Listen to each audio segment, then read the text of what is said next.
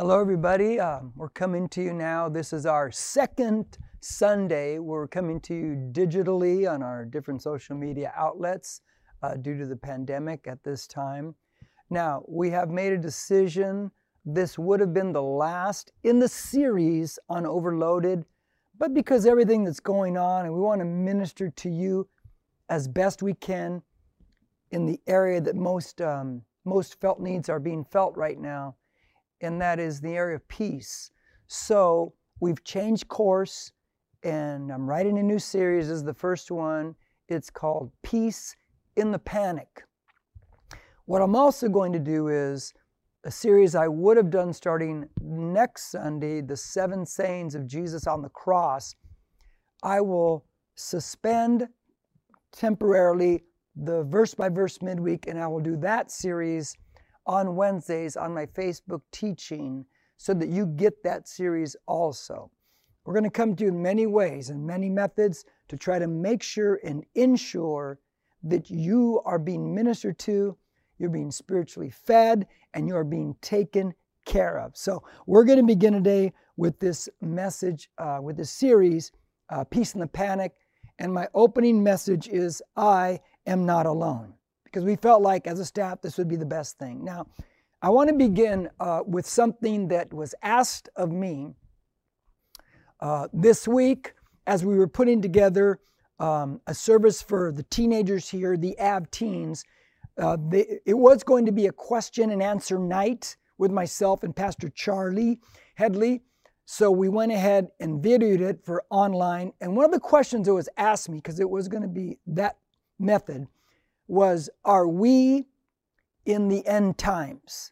Which is a great question. And I want to begin by answering that today before I do anything else.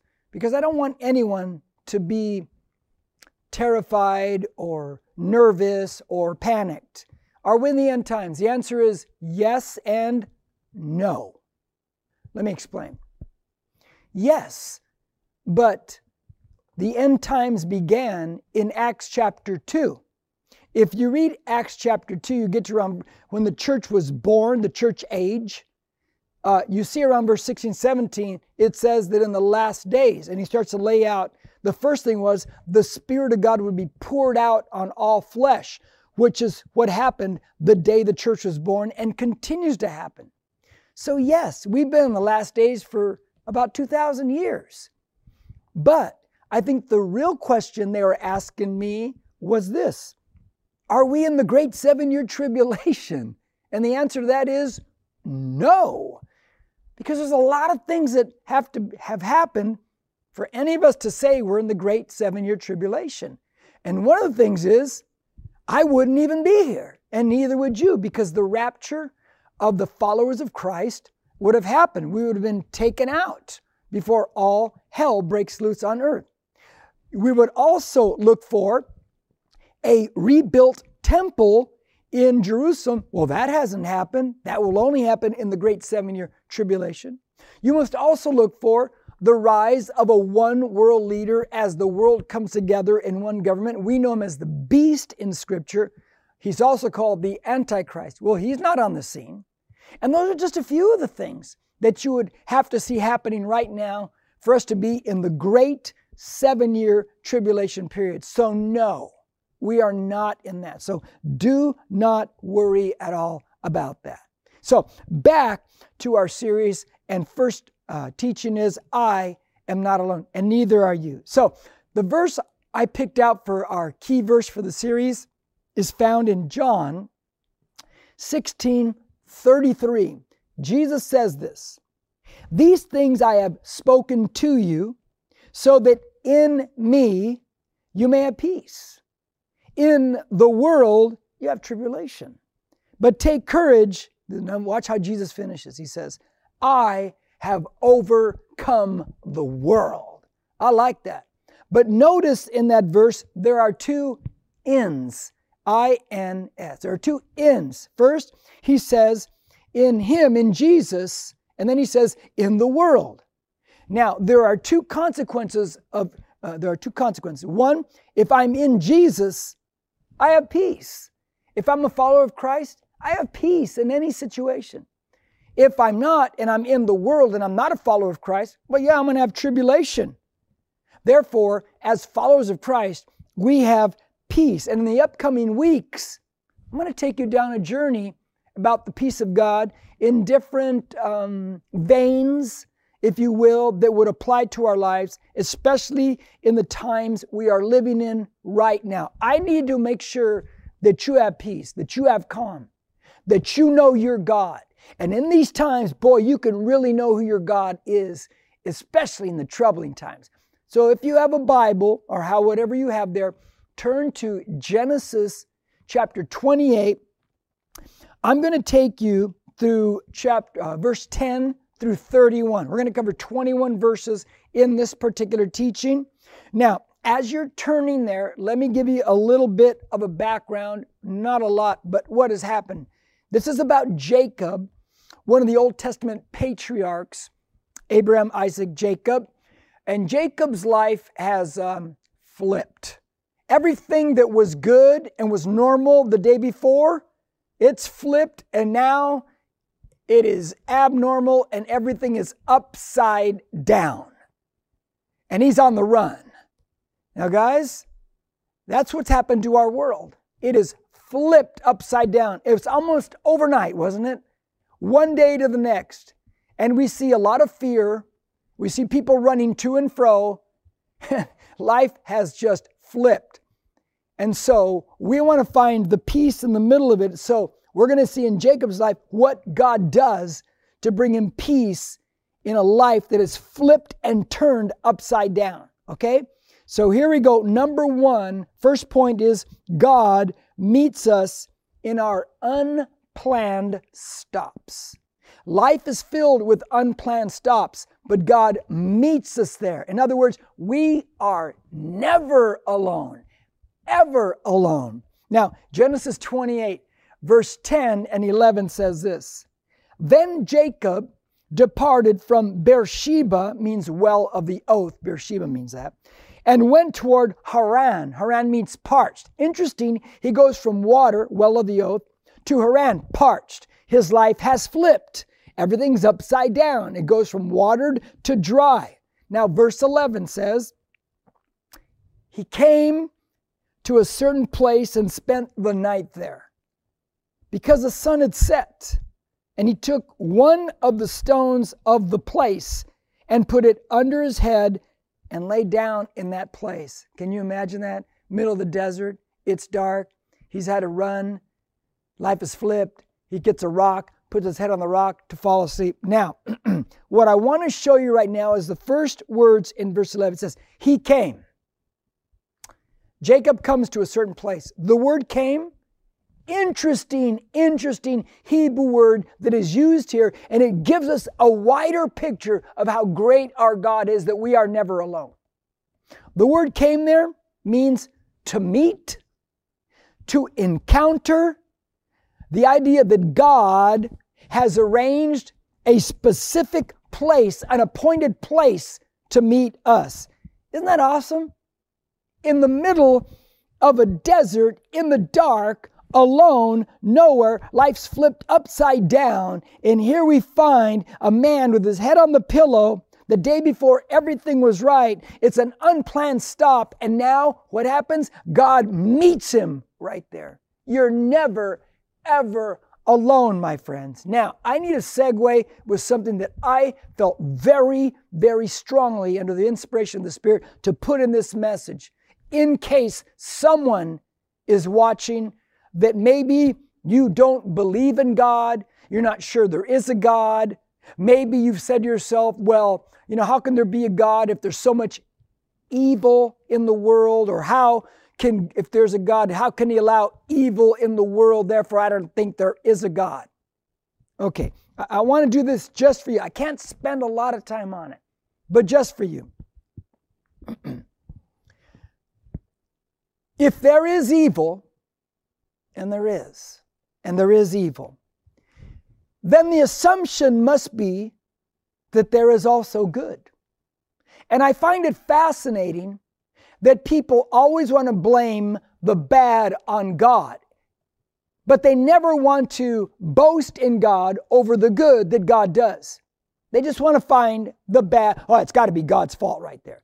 But boy, everything else that's good in their life, well, I won't give God any credit on that one. Don't you find that a little hypocritical? I do. Now, the assumption is if people say there's evil, then there must be moral good. Therefore, there must be some kind of morality. But where do the laws of morality even come from? Who do they come from?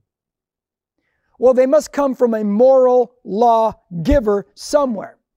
And there is a moral law that has been placed on our hearts.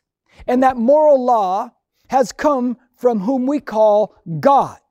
Now, that is why unless our hearts are so seared that we look at things like murder and lying and human trafficking, we say that's evil, right? Therefore, if there is evil, there must be good. Now, with that said, here's my point.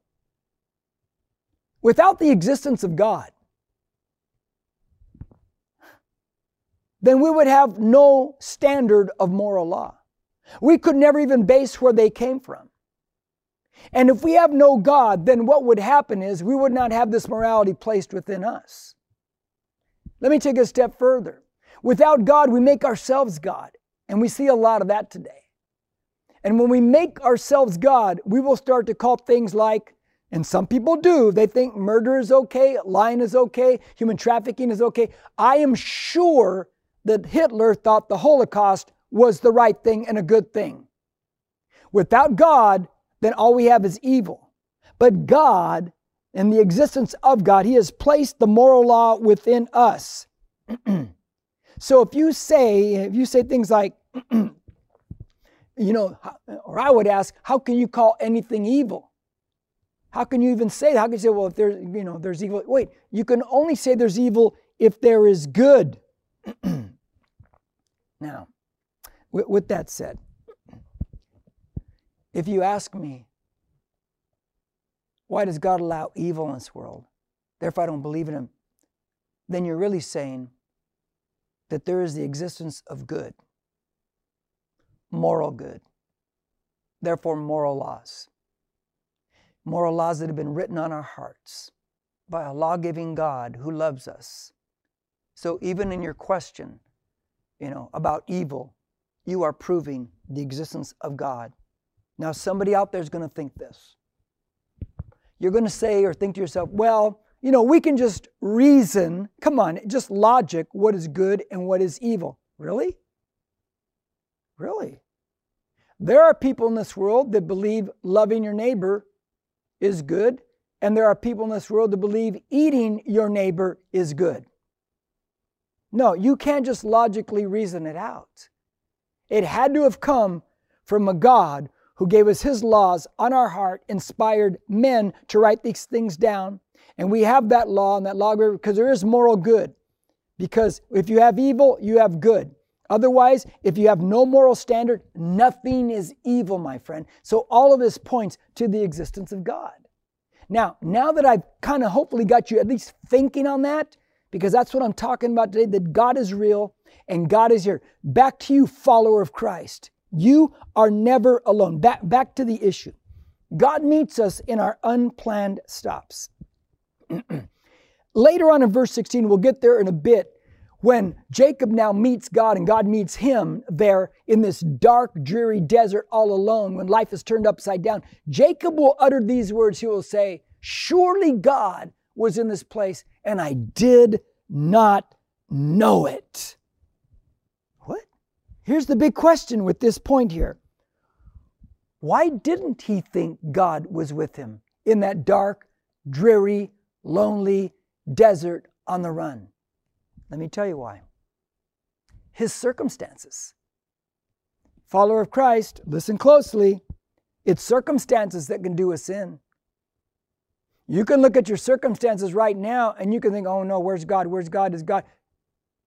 Or you can walk by faith and know that God's character is true and God is not going anywhere. In fact, in Hebrews chapter 13, verse 5, the second part of the verse says this, I will never desert you, nor will I ever forsake you.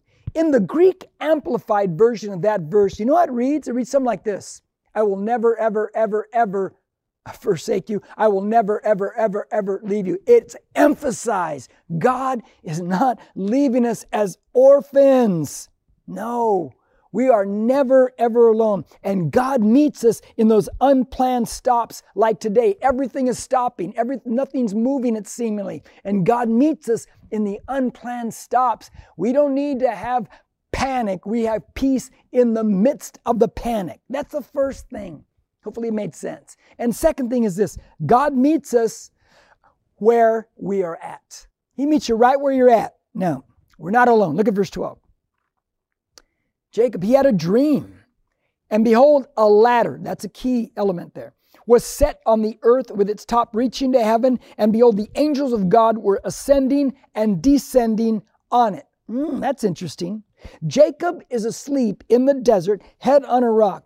You ever think about this? We are never more vulnerable than we are when we are asleep. And I think it's a picture there. Wake up, Christian. Wake up, backslider. Wake up, oh sleeper. Wake up, someone who's far from God. Wake up. Don't be asleep in the middle of all this. Wake up. Now, he dreams. And in his dream, God shows him, in this dream, of a ladder that comes down from heaven to earth. Now, as a guy that's been studying the Bible 40 years, and some of you know this, some of you don't. So let me show you a cool thing. We know what the ladder is and who the ladder is. We can go to John in the New Testament Gospels, chapter 1, verse 51, and we know the ladder is none other than a symbol and a picture of Jesus Christ, the Messiah to come. How so? Well, we know it from there. But the ladder is representative of Jesus. He comes from heaven to earth and he fills the gap because we were lost. We were far from God. And he comes as the gap filler. How? He goes to a cross. He carries our sins. He sheds his blood to forgive us. They kill him. They bury him. 3 days later, rises from the dead to offer us salvation. He is the ladder, the only way and the only hope. He is the gap filler right there. Now, here's my point. God comes to us right where we are at. You're never alone. I'm never alone. The ladder came right to where he was sleeping. You ever think about that? I do. God meets us where we're at. So this past Monday, just March 16th, I flew up to Sacramento to perform a funeral for a friend. His mother passed. And it was kind of strange because the plane up and down, I flew up and down on Monday. The plane had only 20-some people in it each way. I had my own row plus the row across from me. We all did. Had so much room. The weather was the weather. And so as we're ascending into the clouds and then descending each time, it was bumpy. And I mean bumpy. One time it was so bad as we were descending into Sacramento. I'm not even exaggerating. It was shaking that plane all over. And one big jerk, it was so intense. The guy a few rows behind me, I heard him go, ah! It's like, and no one was laughing. Look, I'm a believer and I'm a follower of Christ. I grabbed the hold of my seat pretty tight and I pulled the seatbelt tighter. It's like, that was one hard shift right there. And it kept on jerking all over the place. And I thought, I have to fly home in this thing? Oh my gosh. Now, so I did the funeral. And I get on the plane to come home. Text my wife and I said, here's what time I'm landing. So when I got to Ontario, my wife was waiting for me right there. I got off, I'm on the curb, and she met me right where I was at. It was a bumpy ride home. But there she was to meet me on that spot. Let me tell you something. It's bumpy right now, isn't it? There are a lot of people in their soul. They go, they're making noise on the inside. They're scared and they're panicked. But not you, follower of Christ. Nuh-uh. We have peace in the panic. You know why? Because like Olivia meeting me right there where I landed, God meets you right where you're at. And it is a bumpy ride. And there are things that do happen. And understand that Christians are not exempt from stuff. Jesus said the rain falls on the righteous as well as the unrighteous.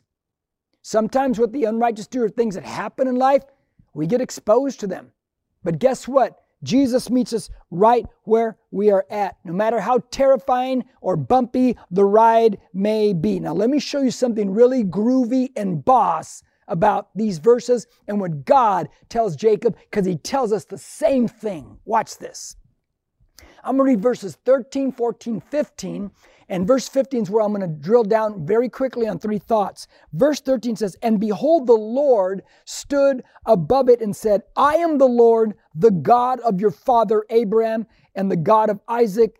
The land on which you lie, I will give it to you and to your descendants. Your descendants shall also be like the dust of the earth, and you shall spread out to the west, to the east, to the north, to the south. And in you and in your descendants shall all the families of the earth be blessed." Verse 15.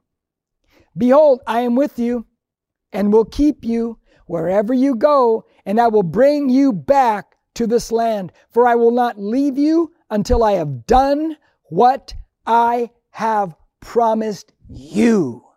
Let me give you three groovy things about it. The first up in God's promises are these. He promises His presence. He says in that verse 15, I'm with you wherever you go. Wherever you go, believer, wherever you go, follower of Christ, God is with you. You're not alone. The second thing God promises there is His protection. He tells him, I will bring you back again. Because remember, he's on the run. I'll bring you back again. So God is protecting, follower of Christ. And the third thing we find here in God's promises is His preservation. He says, I will not leave until I have done all that's promised. And He talks about His descendants and all the people that will be blessed through Him. He says, you're going to be preserved because there's a family, there are people coming after you. This is God's promise. Okay, now let me delve into somewhere because somebody's thinking this. Someone out there is thinking, well, God won't do that for me. I've been really sinning a lot lately. God won't do that for me because, 5 years ago, I really did this awful thing. God won't do that for me because, man, you don't know how I've been living, preacher. Okay. Let me fill in the blanks on Jacob's life. At this time, when he's laying out there in that desert, you know why he's out there? Because he's a liar. He's a thief. That's right. Yeah. He's a deceiver. And because he is these things, his brother wants to kill him because he is a liar, a thief, and a deceiver. There is nothing redeemable in Jacob's life. He has been living in sin. And God comes along and says, I'm going to do all this for you. Now here's the question. Does he deserve such goodness from God? No. The next question, do you and I deserve such goodness from God? No. It's called grace. It's God's specialty. God's favor to us even though we don't deserve it. Think. Don't forget the ladder in the story. The ladder is a picture of Jesus. The ladder comes right to where Jacob, the sinning, lying, deceiving, fugitive, is sleeping. Jesus comes right to him. That's called grace, my friend. And God reaches down to him the way He reaches down to us. You're never alone. You're never alone, my friends. The third thing is this. God's people respond with light in the darkness. We're never alone. Now watch chapter 28. I'm going to read 16 to 22. Then Jacob awoke from his sleep. He wakes up from the dream. And said, surely the Lord is in this place, and I did not know it. Verse 17. He was afraid and said, how awesome is this place? Really? We'll come back to that. This is none other than the house of God. And this is the gate of heaven. So Jacob rose early in the morning and took the stone that he had under his head and set it up as a pillar and poured oil on its top. In other words, he sets up an altar. The oil is to consecrate and set it apart as a holy spot for him where he encountered God. Verse 19, he called the name of that place Bethel, means house of God. However, previously, the name of the city had been Luz, means almond tree. Then Jacob made a vow saying, if God will be with me and will keep me on this journey that I take and will give me food to eat and garments to wear, in other words, provision, and I return to my father's house in safety. In other words, when I come back from being on the run one day, then the Lord will be my God. This stone, in other words, this stone I've set up here, which I have set up as a pillar, will be God's house, Bethel, house of God. And of all that you give me, I will surely give a tenth to you. Now, let me tell you what's going on here. He lies there and he wakes up after the dream and says, surely God was in this place and I did not know it. In other words, there is light in the middle of darkness. God showed up. And then he says in verse 17, he says, how awesome is this place? Whoa! He's in a dark, dreary desert by himself. His pillow is a rock. Are you kidding me? Yeah, but here's the thing. When you know that God is with you, and you believe it because you trust God's character that he never leaves you, forsakes you, doesn't matter where you at. How awesome is this place?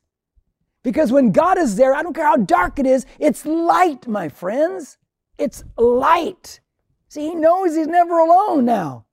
So here's what's going on. In verse 18, 19, Jacob responds with worship. In verse 20 and 21, he responds with works, good works. I have a question for you. How do you and I respond in a crisis? With worship and works, good works? Or with panic? We should never be panicking. We're not alone. He has peace because he's not alone. You have peace because you're not alone. You're not alone. In the middle of it all, he knows where God is. Now, this is the big deal. Let me tell you, it's a big deal.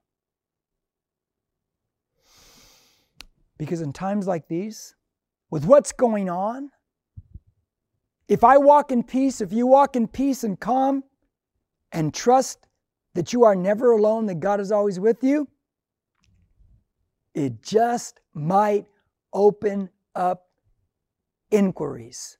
What do you mean inquiries? Well, people who have no peace, people that are panicked, they might see you in peace, say, what's up? Why aren't you afraid? See, it's the way you respond to the situations. It's important because people are watching. The same way the centurion at the cross of Christ was watching. And Jesus did not act like any normal crucified person to the point that the centurion realized truly this was the Son of God. See, there might just be inquiries. Now back to the funeral. Okay, while I'm up there, the reason why I went in the midst of all the panic was because I had an opportunity to be able to share the biblical side at a funeral. My buddy shared everything he knew about his mother, but I got to share with people that didn't know God. That was important to me. But here's what happened. Afterwards, there was a reception at a restaurant there in Sacramento. Now, I got there with my friend. I couldn't stay because my plane was leaving. So they get me an Uber to the Sacramento airport. Now we step outside, my friend and I, and he was scared. He was panicked over everything that's going on. There ain't no doubt about it. And I told him, I go, just have peace. God gives you the peace that surpasses all understanding. But it's hard for him to comprehend that. And I sent him verses later. You can have peace in the middle of the storm, man. The Uber driver comes, my friend hugs me, thanks me, he kisses me on the cheek. He has never kissed me in his life. I get in the vehicle with the Uber driver. We're driving down the road. It's small talk because we're heading to the airport. And then I ask him, because he has an accent, I go, so where's your accent from? And he says, Mexicano. And I go, duh, I'm Mexican. I couldn't even pick that up. So and I said, where from? He says, Puerto Vallarta. I said, well, I was in Puerto Vallarta. like in 1984. He had just been there the week before visiting family. I said, I talked about how there's that arch out in the water. I was out in the boat and snorkeling in the arch. He goes, oh yeah, it's out there. Then it went quiet for a bit. And then he asked the question.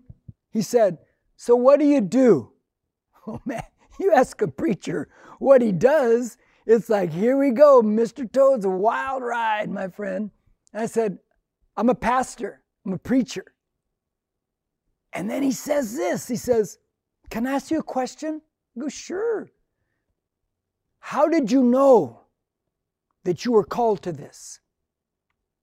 I explained it very fast. I go, no, slow down. I got to be able to understand everything you're saying. I go, so I started over again, and I went really slow, injecting some Spanish words that I knew, because I'm not that great at Spanish, to help him. And then he says this. He goes, I've asked this question of, I think he said about 5 or 6 pastors.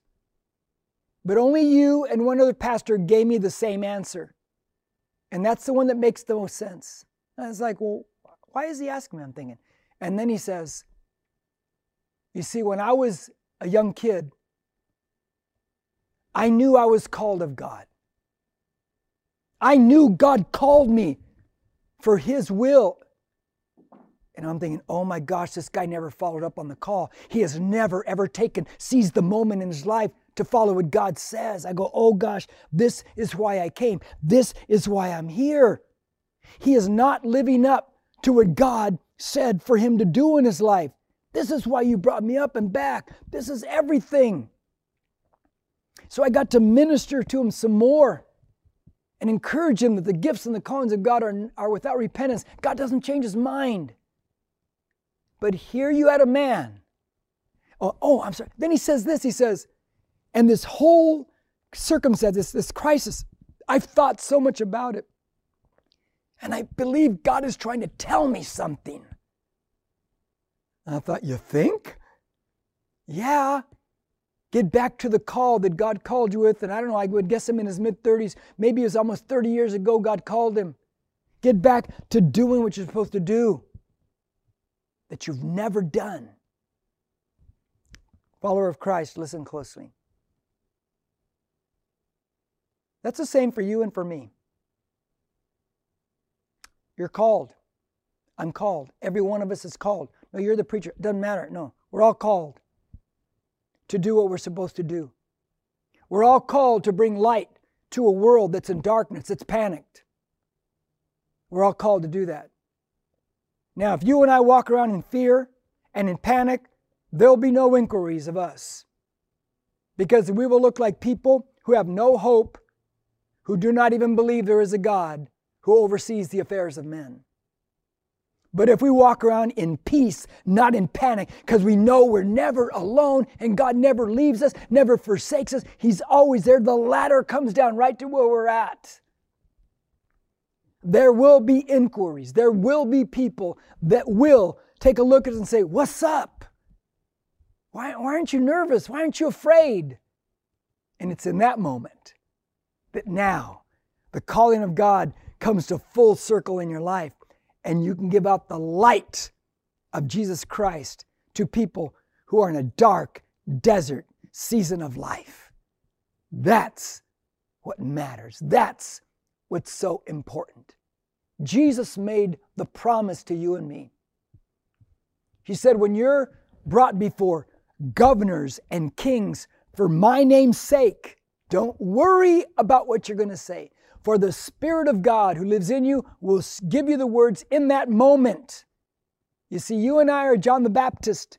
John the Baptist made the statement of himself when he said, I am a voice. And when they ask, who are you? He goes, I'm a voice. That's all he is. You and I, we are a voice in the midst of the darkness. We are the peacekeepers of mankind. We are the ones that bring light in the midst of all this. We're the ones that bring hope.